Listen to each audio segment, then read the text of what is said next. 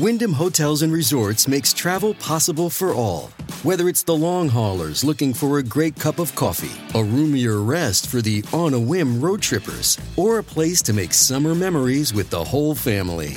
No matter who you are, where you're going, or why, with 24 trusted brands to choose from like La Quinta, Days Inn, and Super 8, your Wyndham is waiting. Get the lowest price at WyndhamHotels.com. Restrictions apply. Visit website for more details. It's time for Joyce's Thought of the Day on News Talk 850 WFTL. Well, tonight at 6 o'clock, what you've all been waiting for. Governor Ron DeSantis will jump into the race for president.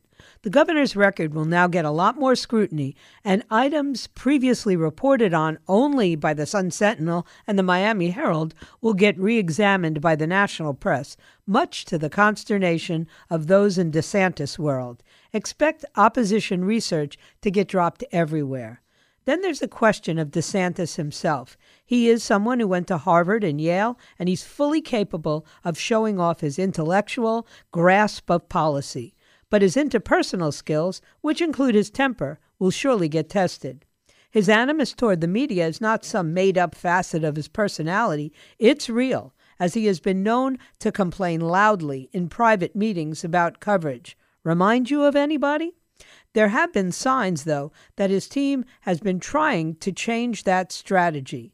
But the Twitter rollout just reinforces the picture that Governor DeSantis prefers safe spaces. Do you really think he wants to do a town hall on CNN like somebody we know?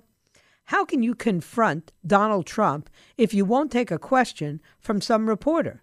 And it's worth noting that Governor DeSantis, early on in his first term, did engage with the media, but that quickly ended.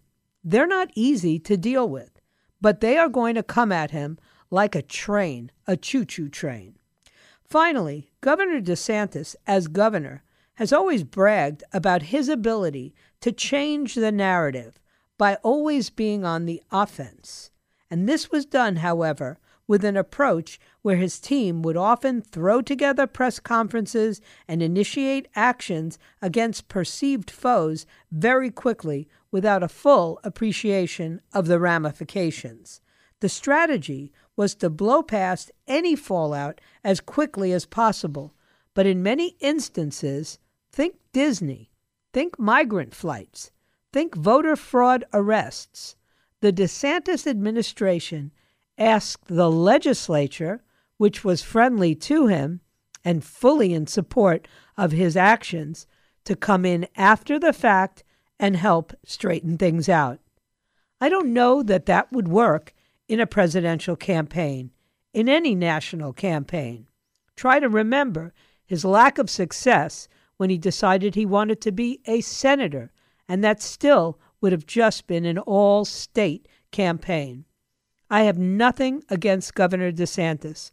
I think he is probably the best governor Florida has had in my lifetime. I just think that it's not his time, and this may destroy his political future.